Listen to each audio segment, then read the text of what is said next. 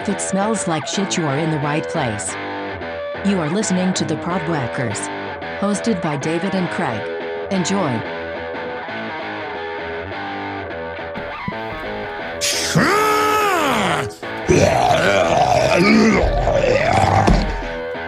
So I think that sums up the feeling of the city of Cleveland right now. Yeah, I think you hit that pretty much spot on. Heading into the post LBJ era. So yeah, man. I mean, let's get right down to it. I think that this is the LeBron show today. Yeah, it's LeBron's been the center of everybody's universe this entire week, so I don't think we can stray too far from that today. No, and there's a lot going on here, and it's kind of interesting. I've been digesting this a lot over the last several days. I know I hit you up and said we should record one like almost instantaneously, but I'm sort of glad I didn't end up doing that because it gave me some time to digest my thoughts on the whole situation. Right. And, I think we needed we needed a week to just get everybody's take and try to dissect everything. I think that was a good move on our part. Yeah, so he said that, well, rumors were flying around, early in the week. And, we were hearing that we weren't going to hear a decision till Tuesday, right? The 3rd. And so we were waiting, I kept seeing on Twitter that he was pretty much made up his mind, but he wasn't going to say anything until about, around July 3rd. But I think we got wind of that way sooner than that, right? Yeah, it was late Sunday night, actually. Yeah, so I believe it was on July 1st. And so, it comes down through, I think it was officially released through a Clutch Sports media post, but he also threw up on his Instagram, a message. And I actually found out from my wife.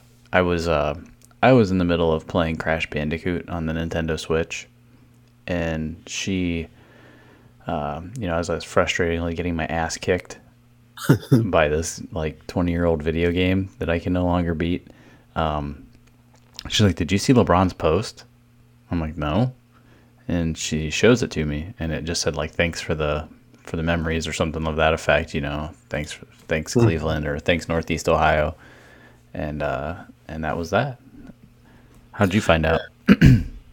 Same thing. I mean, I saw a post go out, and I saw an actual screenshot of the announcement from Clutch Sports Group, and I believe LeBron owns that sports agency, but it was just this real generic.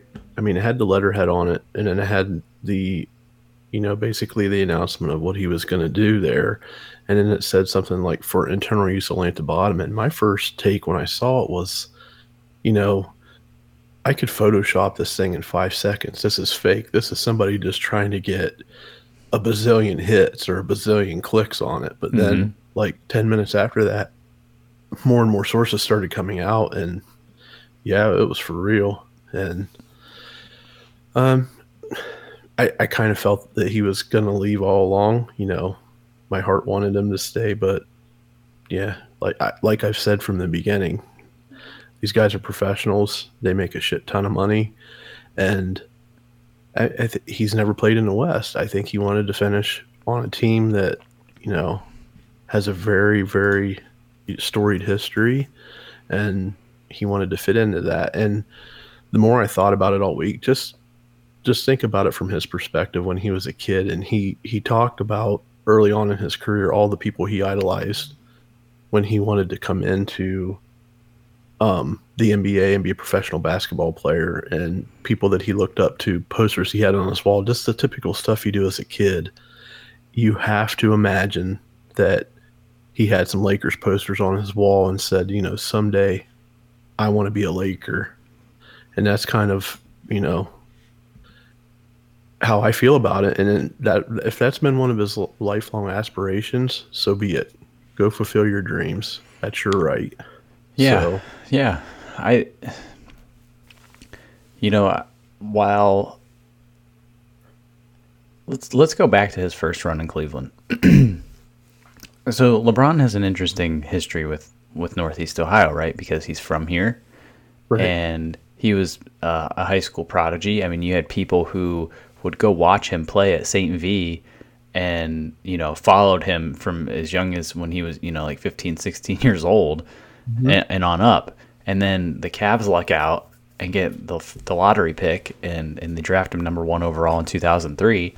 And then within a couple of years into the basketball, he's showing he's definitely got the ability to be like the man, in the NBA. And so, as a Clevelander and an Ohioan, you get this sense of pride from LeBron, right? Like, you're proud of him. He came from nothing and he's made himself into something amazing. But not only is he something amazing, he's potentially on the path to being one of the greats, right? And at the time, you don't know that he's going to be in the conversation for the top 2 or 3 of all time, but he's in the top. He's heading towards like the top 10 or 15, and so I think knowing that Cleveland sports in general, we'd been down and out for so long, and to see a guy like LeBron and have him on your side, right? He's born here. He's from here. He gets us, right? He's, we're always like the joke team. Like, no one wants to go play in Cleveland. Who wants to go to Cleveland? Cleveland sucks. Why would I go there? Well, you got the guy who's from here, and he gets it. And then he ditches us in 2010. And so it's like, and then he does it on live TV, and he doesn't help the Cavs out. And then Dan Gilbert writes the famous letter, and Comic Sans will forever be banned in my house after that. It just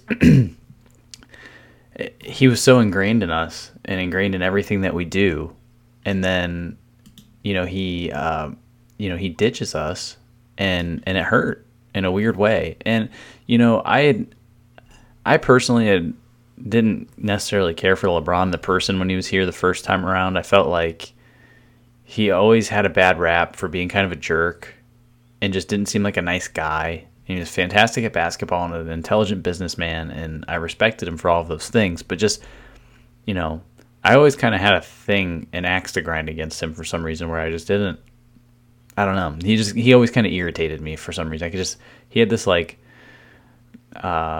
I don't know, entitled attitude, which, I mean, I understand that when you have people up your ass from the time you're in high school, up till present day, say how great you are and calling you the king, like, I can understand how that happens. But, I didn't really, I don't know, there's always something was a little off. And then in 2010, when he was getting ready to make the decision, I was watching it and I'm thinking to myself, man, if this guy stays, he really does get us. And if he stays, like, he just immediately, like, that just shows me his level of commitment to this area, to the team.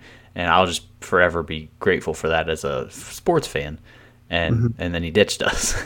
And so I was very miffed, but I'm not one of those, like, burn your jersey kind of guys. But I was just kind of like, well, kind of adds up everything I always thought about him, right? Like, in the back of my mind, yeah, he played for Cleveland, so I rooted for him. But at the end of the day, he ends up basically showing his true colors, and it was kind of how I was feeling, which wasn't a popular opinion at the time.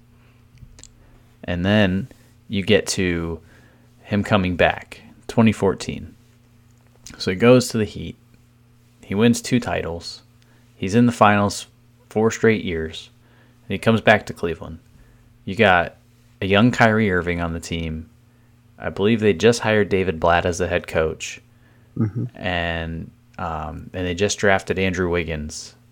And, so there's some core pieces here. And I think LeBron, he has a hard time staying in one place too long. So he decides he's going to come back to Cleveland. There's a couple things going on here, I think, at the time, right? You've got, like I said, you have your young core guys here. And LeBron thinks, man, if I can go back to Cleveland and win a title there, that will just cement my legacy. Like, there's just, there's no changing that. Like that is a game changer for me, career-wise, and then the way people will look at me at the end of my career, which I think was a good decision. However, that required him to make up with Dan Gilbert. And I don't think they ever really made up. What do you think? No, I don't think that he did either. I mean, LeBron's the kind of guy who I think he plays the game with a chip on his shoulder. He takes a lot of things personally because that's his life. And I think that letter that Gilbert wrote the first time around, it has probably sat in the back of his mind the entire time. He's like, yeah, I was actually shocked that he came back just based on that fact alone, because he's got a lot of pride too.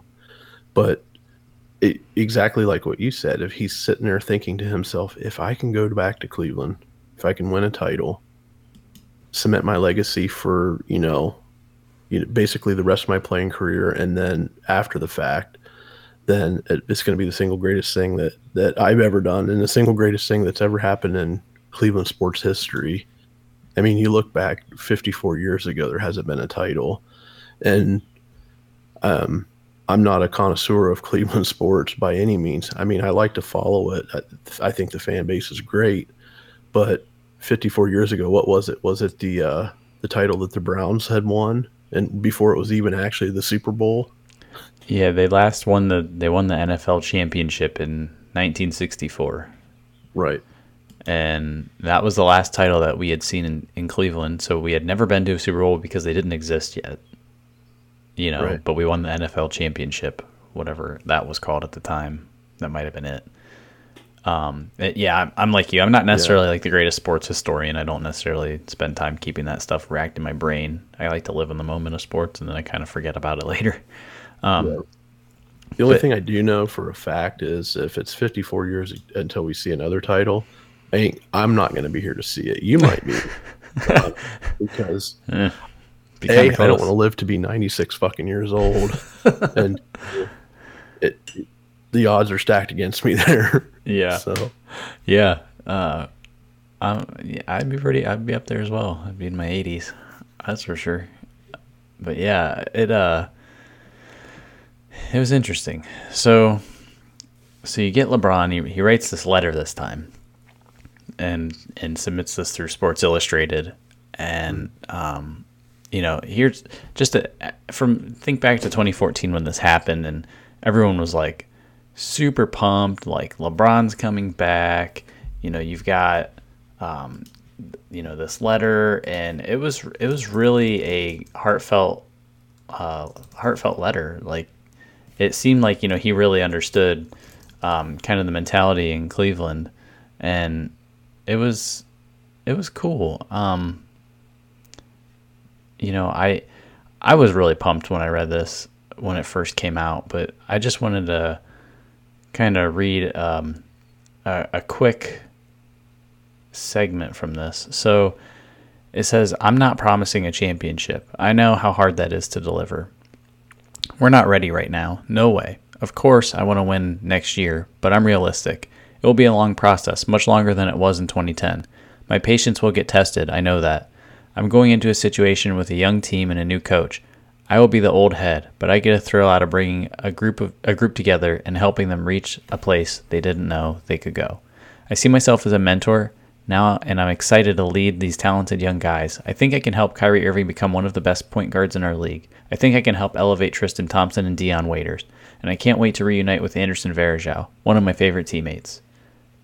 So, then the last part of this letter is, "But this is not about the roster or the organization. I feel my calling here goes above basketball. I have a responsibility to lead in more ways than one, and I take that very seriously. My presence can make a difference in Miami, but I think I can mean more where I'm from. I want kids in Northeast Ohio, like the hundreds of Akron third graders I sponsor through my foundation, to realize that there's no better place to grow up. Maybe some of them will come home after college and start a family or open a business. That would make me smile. Our community, which has struggled so much, needs all the talent it can get. In Northeast Ohio, nothing is given, everything is earned. You work for what you have. I'm ready to accept that challenge. I'm coming home." So that was his letter, the end of that letter. And, that was great and everything, but reading it back now, I feel like, I was just so excited to have him come back. And I was ready to move on. The letter showed a lot of things to me at the time. And I remember thinking, he was a dick when he left, but then now he's trying to repair that relationship. So he's basically apologizing through this letter and saying, hey man, like, I'm coming back, forgive me. In the letter he even mentioned, like, he did not like the burning of his jersey and felt like he could have easily just said, forget these people, I'm done, I'm out, and never came back. And he could have, but he didn't like that. He did not like that he was like the villain in the NBA when that happened. And so it was really easy to hate on him. But as I kind of read this back, I'm reading the marketing spin on it this time, and not reading it with my heart. And you can clearly see he's like, hey, I'm going to come back to Ohio and we're going to win a championship. And it's like all about him, right? Like, and to some degree it's supposed to be, but you can really feel the like me throughout this letter, I'm the old guy. I can make Kyrie better. I can make Tristan better. I can. And it's nothing about we or nothing about the organization. Yeah, right. I mean, the only thing he threw out there that necessarily wasn't me was talking about his foundation in Akron, but it's still... it's kind of like a humble brag. Yeah, it's still his foundation, right? Yeah, and don't get me wrong, I'm not knocking the guy for doing anything in the community that's super positive, but, I'm just kind of analyzing this now through a little bit of a microscope, and, you're looking at it, and at the time, it was just awesome. Like, I just remember, like, just feeling so excited now. It's like, oh, wow, Cleveland basketball went from, like, worst to first in, like, 2 seconds. This is crazy. And it was exciting, and it was great. It felt right to have LeBron here because he's from here. And so, it was exciting. But then I'm reading it back, and I'm kind of reading I'm repairing my career in Cleveland here, kind of a thing. And so then, we get through the 2014-2015 NBA season, and the Cavs managed to make the NBA Finals the first year he's back, which is crazy. No one expected that. Of course, at the beginning of the season, we got rid of Wiggins, we got Kevin Love, I believe we got rid of Deion Waiters. And we built some pieces around that Cavs roster, and they go on to play Golden State and lose 4-2 in the NBA Finals. And it was interesting because, you lost Kevin Love in the Eastern Conference Finals against Boston, and then you lost Kyrie, I think it was game 2, might have been game 1, against the Warriors with that knee injury. And then you get that slight taste of championship. You felt like, man, what could have been if Kevin Love and Kyrie had stayed healthy? Could we have knocked off the Warriors? And very possible. Yeah. And then you get to the next season, 2016, right? And everyone knows the Cavs end up breaking the curse in tremendous fashion, coming back from a 3-1 deficit to win the finals. And, that was an amazing feeling. We busted the curse. I believe it was 52 years. Everyone just is pure joy and elation. It's exciting, and it's amazing, right? We have this awesome sense of championship mentality in this city now. It's like, we got LeBron. We beat the 73-9 Golden State Warriors in the NBA Finals. So what do? They go sign Kevin Durant. But yeah, so talk about the 2016 championship and how that felt to you. And you've had a lot longer experience with it than I have, with the drought and everything. And you're not necessarily the biggest Browns fan, so you're not really worried about them. So how did that feel? No, I mean, I said it a couple episodes ago, maybe even last episode. It's probably the single greatest thing that's ever happened in Cleveland sports history. Just the way the pieces fell together.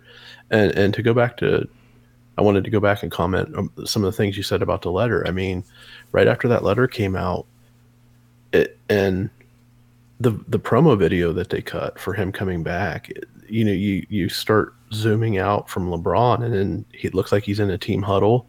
You keep going farther and farther and farther out into the streets of Cleveland, and everybody's got their hands on the person in front of them's shoulder like it's one giant city and one huge huddle. I mean, just that promo video alone kind of put, chills kind of makes the hair stand up on the back of your neck. It was that awesome. Yeah, that was a good video.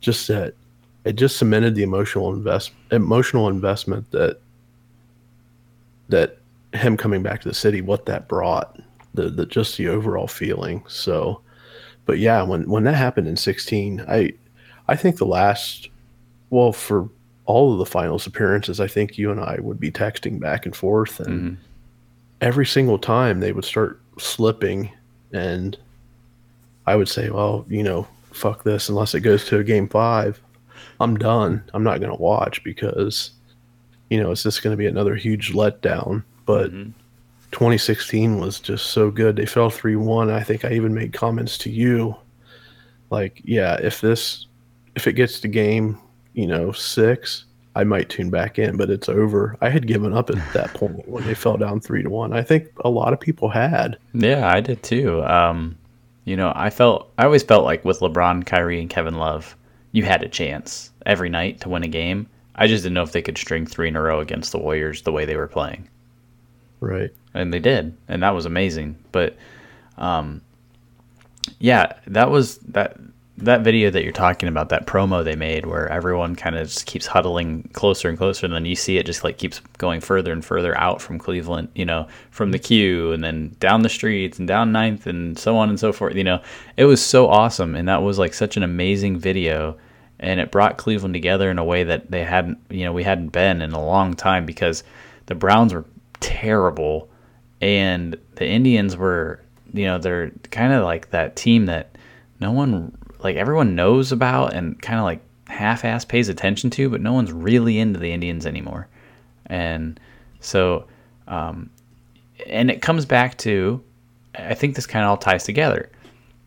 In Cleveland, we don't get to keep our stars. They leave. We're the farm system for every other organization in every other sport, And so you've got the Cleveland Indians where they put together these rosters where they have like, a really good set of like, 3, 4, 5 guys on the team that are really good, but no one wants to get attached to them because they know they can't afford them in, a couple years, and they're going to go to New York and LA and Boston, and they're going to leave us.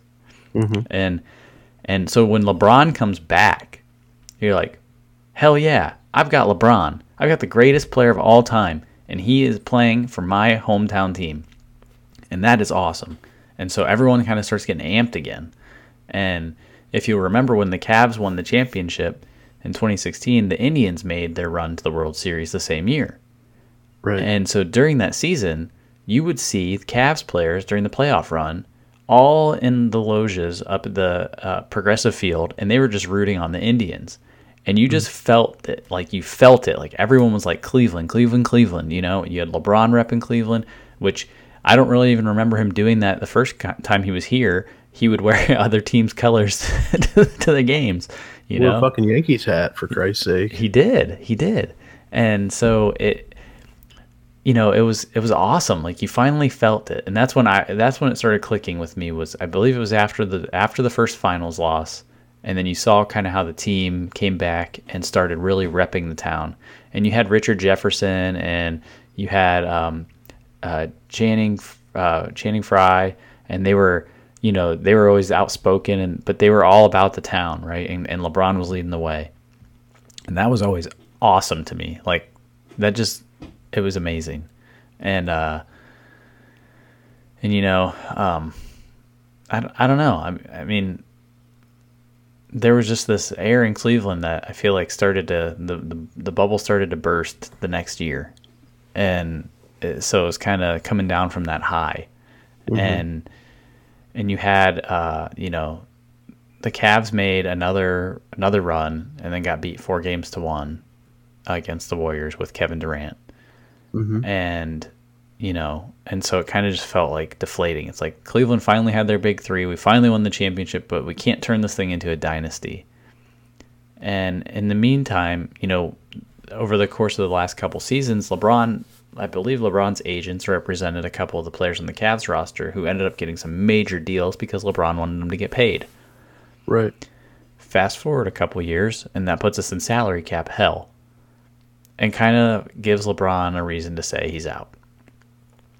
Yeah, because you can't find anybody at that point. What are you going to do? Yeah. And so, I feel like, so we go through the 2017 season and lose in the finals.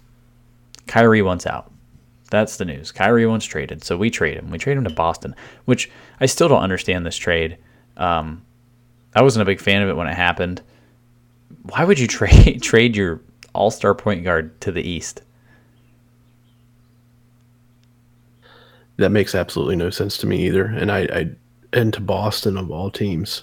I mean, the first time LeBron left, it was because basically Boston walked us out of the building, I think. Wasn't that his last game in Cleveland the first time around was against the Celtics? Yes, it was. And like I said, horrible. he played with a huge chip on his shoulder, and then to turn around and to trade him to Boston and give him what he wants. I mean, he wanted out. Yeah, which is fine. Knows for sure why he wanted out, but then to send him to Boston, I mean, that to me that's kind of like an FU move to him directly. Like, I'm sure he wasn't sponsoring that move at all. No, he even said he wanted to keep Kyrie around. So I don't know. I don't know what the deal is with that. There was always weird rumors going around, but nothing ever confirmed. And I believe the excuse that Kyrie wanted to be the man on his own team. I don't really believe that at all. No. For some reason. I mean, yeah, I'm sure he does want to be the man, but he was the man here. I mean, LeBron was the man, but he was also the man. Like, there wasn't... I mean, LeBron did get all the attention, or most of the attention, and maybe Kyrie did get jaded by that, but I don't know. I mean, who knows? Everyone's motivations are different. Right, and he had some unbelievable all-star caliber games. I mean, he was dropping 50 points a game there. Yeah. Over a couple weeks span, like it was his job. Well, it is his job, but he made the shot too. The Game 7 shot. He shot. Yeah, and so Kyrie gets out. He gets ousted. He leaves. Whatever. That was when the wind really, left the sails. Mm-hmm. So we get this half-ass roster for 2018 where it's a bunch of dudes from Boston and no one really gels, and you're kind of hearing rumors all season long LeBron wants out, and then they make some trades at the deadline and pull in some younger guys that they think could help be a little bit more athletic and help LeBron, but that proves not to be the case. As we go through the playoffs, we almost get bounced in the first round. Somehow we struggled our way through to the finals, and then we get swept 4-0 to Golden State. No shocker there. And this time around, though, LeBron seemed to still be interested at the end, which the first time when he left, I was actually at the last game he played at the Q, and that was my first ever Cavs game. And he seemed completely disinterested to play. Yeah, he gave up in that game. And I remember that game. It just like he wasn't even trying. I mean, he was dribbling balls off his feet, turnover left and right. It was just insane. He was mentally out of Cleveland already at that point, which, I mean, he may have just been worn down because the people they were putting around him when he was here the first time weren't necessarily the best. Right. So throughout that tenure here in Cleveland, LeBron kept signing like a series of 1-and-1s where he would have a year and then a player option for a second year. He never gave us a long-term commitment, which I feel like was a catalyst in handcuffing this Cavs team. We didn't have the ability to look down the field. We had to always be looking in the present. And when you do that, it's always going to cost you more.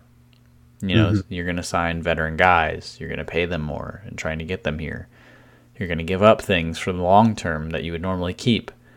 So then he leaves. Now, I want to go back to 2016. I believe it was at one of his, it was I don't want to say a parade. It was, kind of like almost like a celebration at Lock 3 in Akron. Right. After we won the championship. And LeBron said, I don't have the energy for free agency. I'm going to finish my career here. 2 years later, he's bouncing. That rubbed me the wrong way. That was like the first thing that popped in my mind after I saw his announcement to go to LA. Oh, wow. Yeah. That's the first time I had heard that from the Lock 3 event. I didn't know that he had said that there. That's something I missed that I wish I would have went to since it was closed, but I didn't even go, and it's really close to me. There was a lot of people, and so anyway, yeah, it was just, I don't know, that really frustrated me. He leaves, he says these things, and then he takes off. And I don't know, that really rubbed me the wrong way. And a lot of people are, hashtagging thank you LeBron and da da da da da. And I'm glad he was here and he did a great job, and he didn't he didn't do anything wrong or anything like that. And if he wants to leave, that's his choice. I just wished he wouldn't have said things like, I'm going to be here for the rest of my career, and then you take off. And then you don't give the Cavs any, you don't help the Cavs at all by not committing to them, long term at any stretch during this time he was here. And then he goes to LA and signs a 4-year deal. Yeah. And so that's kind of frustrating. You wreck the salary cap, or help to wreck the salary cap by trying to get your guys paid. Then you don't commit, and then you take off. And so that really does rub me the wrong way, because ultimately at the end of the day, while I love LeBron, I root for the front of the jersey, not the back. And so it was awesome to have him here, but I think that's where I come from. Like, after having time to really, really think about all of this and just kind of go through it in my mind over and over, it's just still, something just stinks. Yeah, and I think the whole deal around him never wanting to sign a long-term deal when he came back to Cleveland was kind of his way of saying, I'm not committing to you until you commit to me. I have a feeling that there was something behind the scenes where he was saying that he wanted certain pieces in place before he would sign a long-term contract, and simply the front office wouldn't do it. And I mean, it's kind of a double-edged sword, because they were already spending metric shit ton of money in luxury tax to get who they have here, and up against salary cap and this and that. And I even seen some comments from Joe Thomas where he said that he is, a proponent of no max contract. Pay a guy what he's worth and get who you want. If you're willing to pay the luxury taxes, pay him. I think Dan Gilbert was willing to pay those luxury taxes, and his hands were kind of tied with the salary caps. Not that I'm arguing for his side of the story at all, but I just think that that's where LeBron was kind of coming from. I'll sign a 1-year deal. We'll see what happens this season. It definitely worked out in 2016. Following seasons, not so much. But I mean, there's only so much you can do from the business side of things too. And it's kind of baffling that he did sign a 4-year deal to the Lakers right out of the gate, right after he walks out of Cleveland, when he would never sign a long-term deal. But either Magic Johnson is the greatest salesman alive, or he was just like, you know what, this is probably my last contract. Fuck it. It'll be one of those things where he plays his 4 years in LA. So he can retire a Cavalier. You hear this story with other franchises all the time. Well, so-and-so signed a 1-day contract to be on this team so he could retire on this team. And I think that that's probably what we'll see when it comes to the end of his career. So he can retire a Cavalier. Dan Gilbert's already said he's going to retire his jersey to the rafters, which he obviously should. I think there would probably be mass rioting in Cleveland if the jersey was never retired, even though he left. You know what I mean? There's still... Yeah, I mean, at this point, he's definitely cemented himself in Cleveland sports legacy, where he's back and people are fine with him. I did want to correct something I said. I said it was 2016. It was actually 2014 when he said that he was going to stay here. He was quoted at an InfoCision Stadium event in Akron. It was basically his homecoming celebration. It said, "I'm not going anywhere ever again. I don't have the energy for free agency." Mm-hmm. Yeah, I don't get that comment. At all. Yeah, I mean, I know it was 4 years ago, and a lot of things do change.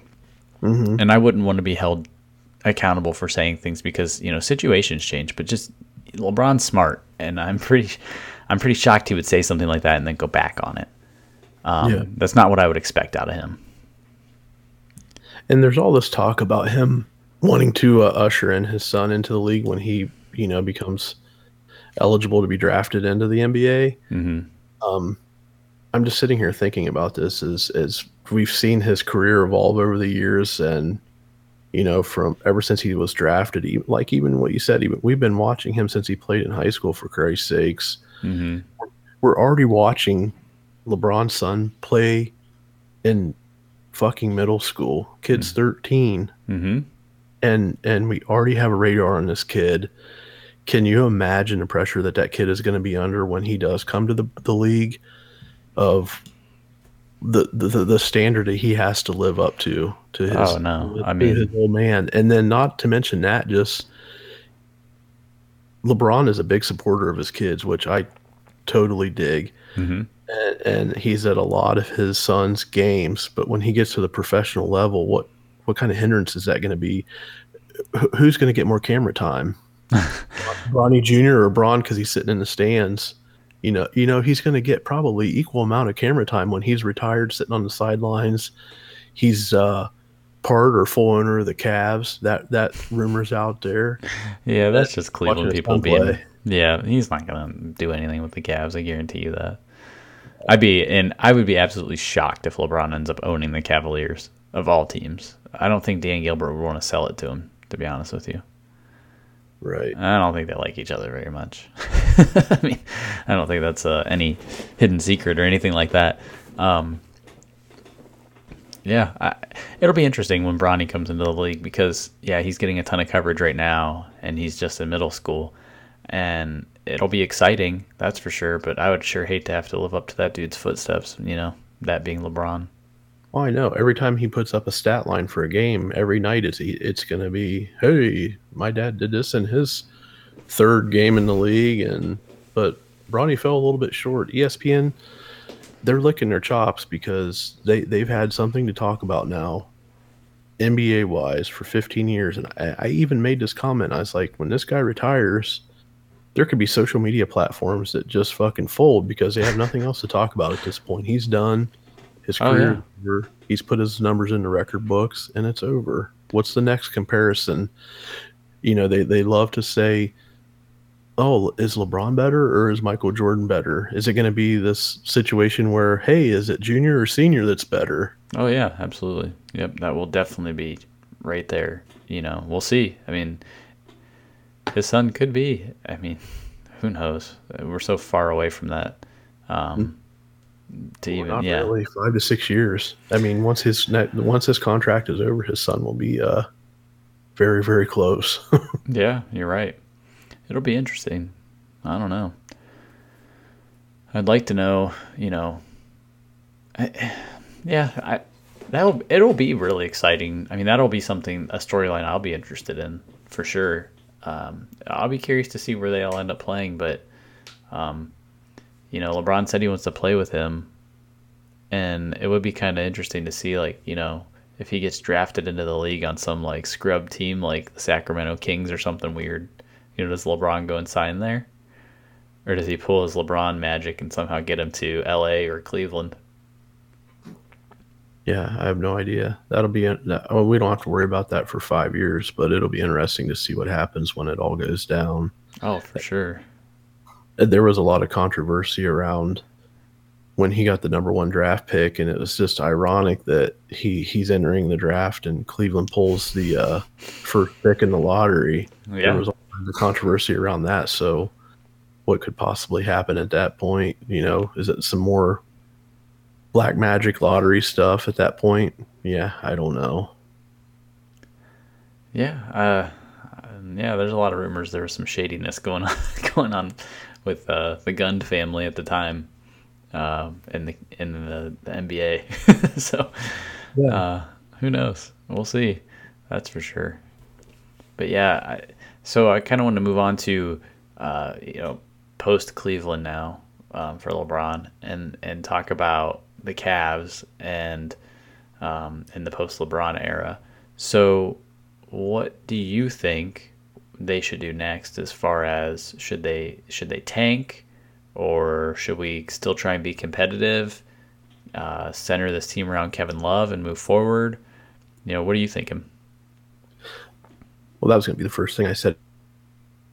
Around him as the number one guy now, or if they completely restructure and send Love packing and then basically start from the ground up. I did see that Colin Sexton signed his deal. That's a done deal. He's staying. It's just I don't know. I think I'll have a better opinion on that after they if Kevin Love is for sure here for the long haul. He said all along he wants to stay in Cleveland. So it's just wait and see. It's K Love's team. Then it'll go from there. And I think that's still a good option. I don't think we're going to have another horrendous 20-win season or whatever that god-awful season was, where it was like 19 or 20 wins. I don't even know. I should know, but I don't, because at that point I didn't care. But you got to think back to before Kevin Love came to the Cavaliers. I think, the team that he came from, they were playoff contention at that point. So it was a really big deal that they had got him at that point. Mm-hmm. Yeah. I'll be kind of shocked if Kevin Love sticks around. You look around the NBA and you see Boogie Cousins goes and signs with the Warriors for $5 million. He's like a $20-30 million player. Yeah. He went and signed with them for $5 million. And now the Warriors have legitimately 5 All-Stars on their team, which is absolutely ridiculous. And then, Paul George and Russ Westbrook stand pat in OKC. Houston keeps Chris Paul, and they have their core together. So it basically seems like everybody in the West is fighting each other, but nobody's going to get past the Warriors. There's no way. And what do you think about LeBron going west to a team that probably won't even make the finals anymore versus staying on the Cavs and having a fighting shot at dragging a team into the finals? I don't know. I don't know if it's a promise that was made to him to join the team of people that they could have possibly, brought in to build a team around him, or on the flip side of that, is he tired of carrying the dead weight? Is he just want to be that guy that puts up numbers every night, plays for a good team, and just get that monkey off his back of having to go to the finals every year and chase rings? I don't know. It's just he's a very hard person to read. He's not very public with a lot of his thoughts until, he's made up his mind about what he wants to do. Yeah, it's kind of interesting to see like what unfolds over the next couple seasons. But LA didn't really land anyone besides LeBron, and the Warriors just got even better, which was hard to believe. Oh, come on now. They signed Rajon Rondo. Who? Actually, yeah. He was good at one point for Boston, I think. Yeah, 5-6 years ago. Yeah, and I don't know where he's been since, but I think he's been on the U.S. World Tour ever since of NBA teams. Yeah. So it's just kind of, it's weird, like it felt like a lateral move. And to me, on the outside, it felt more about stuff outside of basketball. Like my family wants to be here maybe, or, I've got a lot of business things going on. It's just easier just to be in LA more frequently. Like, yeah, he's like, you can get on a Skype call with LeBron at any minute. You can do this or that, but maybe he's got aspirations outside of basketball that require more attention with in-person meetings and being in LA where there's a lot more people to get things done, media-wise. Because from everything I kind of see, I don't really follow his outside basketball career too closely, but it seems like he's got a lot of, things going on outside of basketball around like, documentaries and, media outlets like Clutch Sports and, all sorts of things that he does. And so I wouldn't be surprised if there's a lot more going on outside of basketball where he felt like, maybe this is a better place for me. Yeah. I've heard people say that, like, it doesn't matter, it's LeBron, he can take a meeting anywhere, but yeah, he can, but sometimes you need to be in person for some things, and yeah, he could fly over to LA, but what if you're there for, 40 games of your season plus practices and preseason and all that stuff, like you're already there, and it just makes things easier. Right. And he's to the point in his career where it's LeBron is a brand, and he's all about marketing his brand, which is him. Back to me.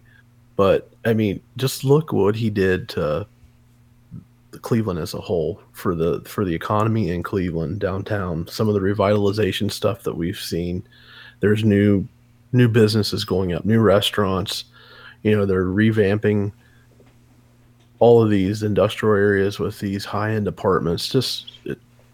Cleveland has thrived with LeBron being there. Now, it's not necessarily going to happen in LA because LA is already a ginormous market. But just to build on his brand and build on the LeBron name as a whole, putting himself into a market of that size, the sky is the limit at that point. He just has much more visibility in LA.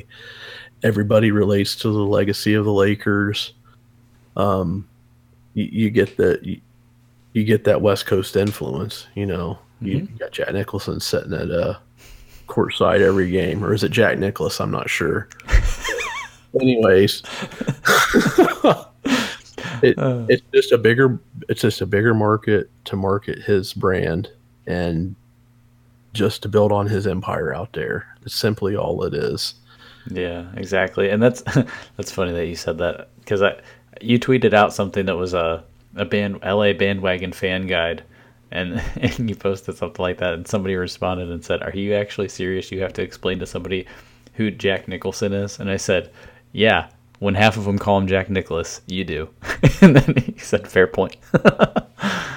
And to give credit where credit's due there, I actually had quoted the McNeil show on that. Reflog had posted that out there, and I quoted his LA bandwagon guide. So I don't want to steal any of his thunder on that one. That was purely him, but the points that were there were awesome. Yeah, exactly. Well, the last part of the equation here for the LeBron era, they pulled down the banner that was on the side of the Sherwin Williams building. So yeah, we need something to replace it. And I think you have a good idea. So pitch me on it. I had a good idea, but it didn't get much traction. I don't know if we're not spreading the word, or people just think that our little inside joke of a meme and a picture of what the banner replacement should be is just in fact that, a joke. But I mean, I think the true hero that needs to go up on the side of the Sherwin Williams building until that next great athlete comes along is Charles Ramsey. Oh, absolutely. You got some big testicles. Dead giveaway. He should be up there with his McDonald's logo right there. I'm eating McDonald's. Yeah, I forgot to throw that. I should have photoshopped in a Big Mac in his hand instead of the thumb up. Yeah, exactly. I went to McDonald's. Yeah, that dude, he's something else, man. That's the guy, for everyone who doesn't know or kind of forgets. You remember the girls who were captured in Cleveland and held hostage in his house for like, how long was that? It was quite a while, like 10 years or something. Almost 10 years. Yeah. The one girl, Amanda Berry, she actually gave birth to a daughter by the guy that was her abductor, and she didn't have a child when they were taken, and when they were finally discovered and found, she had a 9-year-old child. Yeah, it was Amanda Berry, Gina DeJesus, and Michelle Knight, I believe. And so all those girls were trapped in this house. I think the guy's name was Ariel Castro. He ended up hanging himself in prison. Mm-hmm. But yeah, Charles Ramsey was the guy who heard Amanda Berry screaming and went and rescued her. So, hey man, I'm all about it. Bro, I knew something was wrong when a little pretty white girl ran into a black man's arms. And that's exactly what happened when Amanda had escaped the house. She ran over, and he was the first person that was there. And he called 911, and the cops came out, and it's basically history from there. But if anybody's a local hero, it's that dude. Yeah, exactly. I said, throw his ass on that billboard with a McDonald's Big Mac in his hand, and you can put the quote at the bottom that, Bro, I knew something was wrong when a little pretty white girl ran into a black man's arms. Be perfect. I think that should be the billboard. I'm good. I'm good with that one. But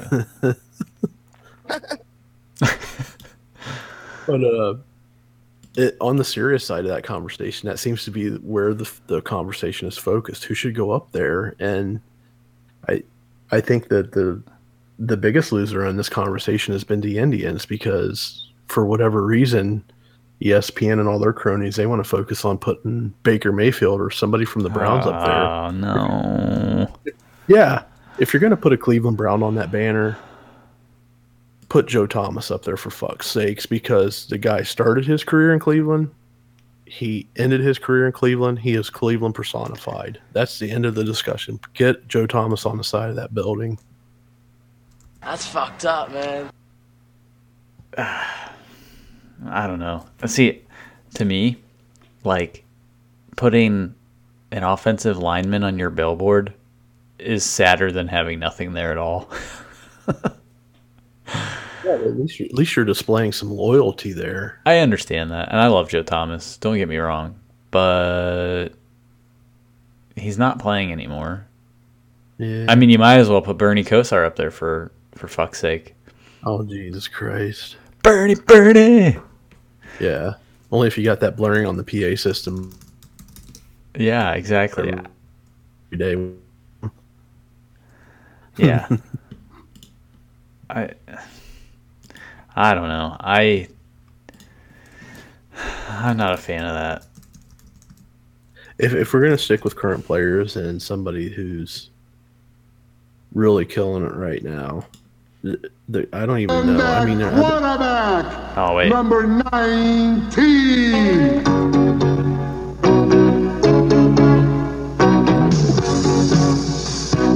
Oh, yeah, baby. Bernie.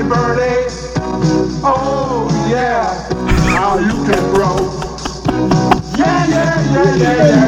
Bernie. Oh, Jesus Christ.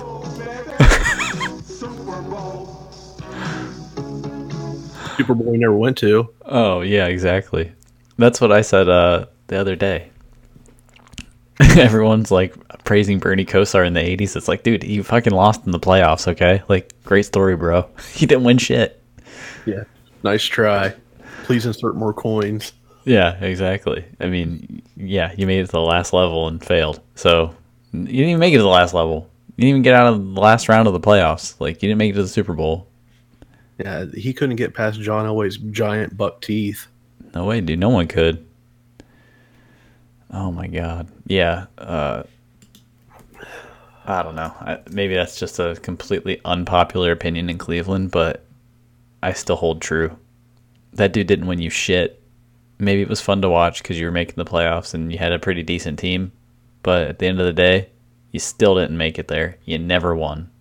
Great story. It's just like the Indians. Nobody talks about the mid-90s Indians as if they won, the World Series. They lost. They even made it to the World Series and lost, and they're still not held in that high of a regard, like in Cleveland sports lore.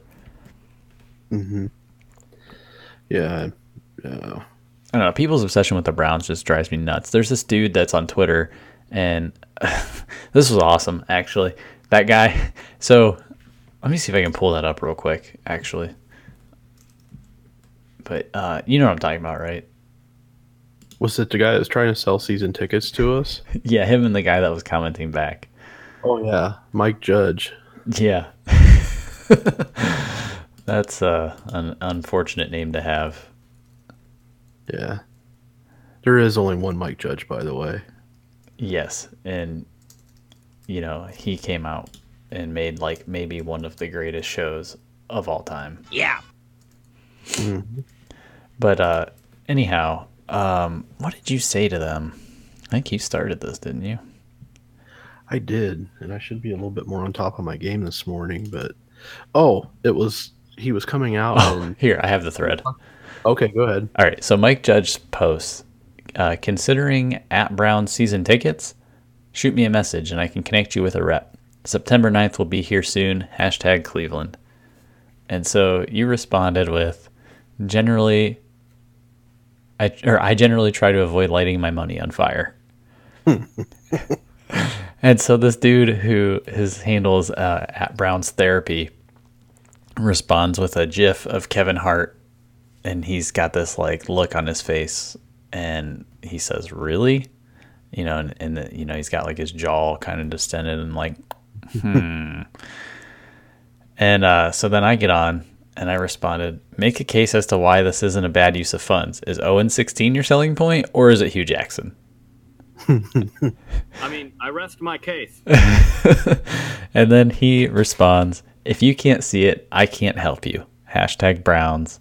And there's a GIF involved and whatnot. Yeah. And then I said, "Because there isn't one. Thank you for making my point. P.S. I am a Browns fan, but they need to prove they're worth people's time. I do follow them, but I also value my time. If they produce a steaming pile of garbage, I'll go do other things instead and just read about it later."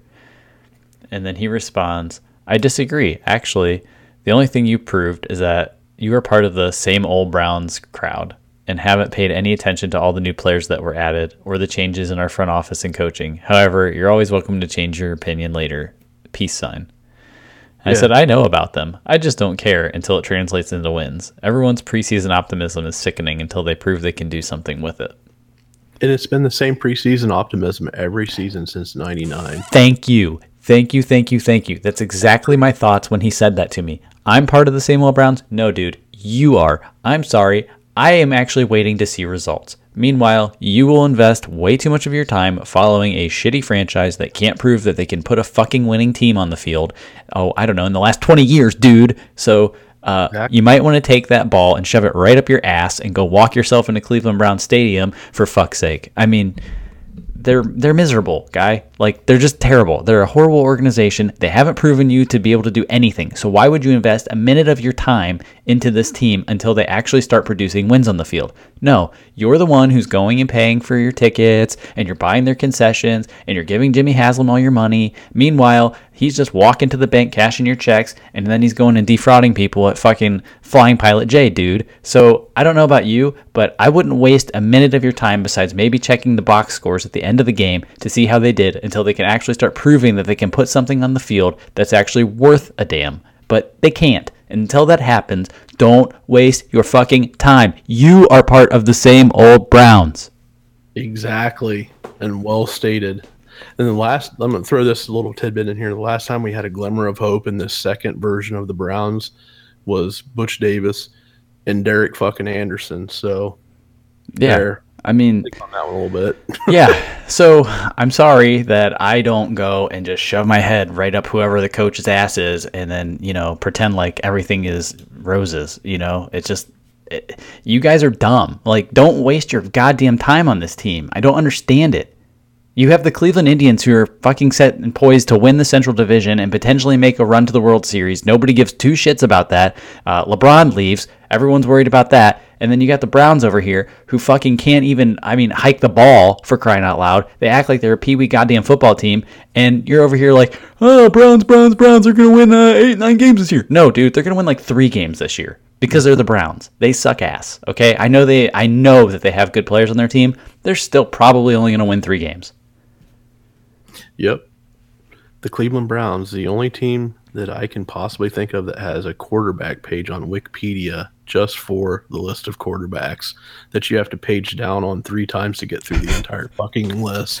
Dude, absolutely. And I'm just tired of it. Like, I want them to win as much as everybody else does. But I also have the sense to know, like, don't waste my Sunday afternoon. I get 2 fucking days off of work a week, and you're telling me I'm going to spend 4 hours of one of those days watching that abomination on the field every fucking Sunday? You're goddamn nuts.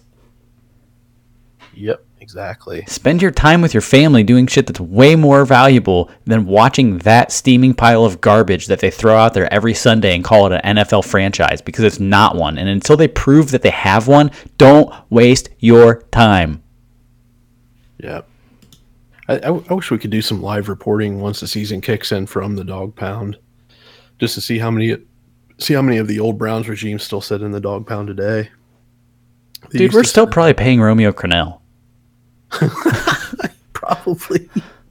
I mean, Jesus Christ. Like, guys, get your heads out of your asses. This is why they're perpetually able to suck. Because we have the dumbest fan base in the league. Technically speaking, the season ticket holders are probably still paying Bernie, because I doubt that Bernie pays for his fucking luge.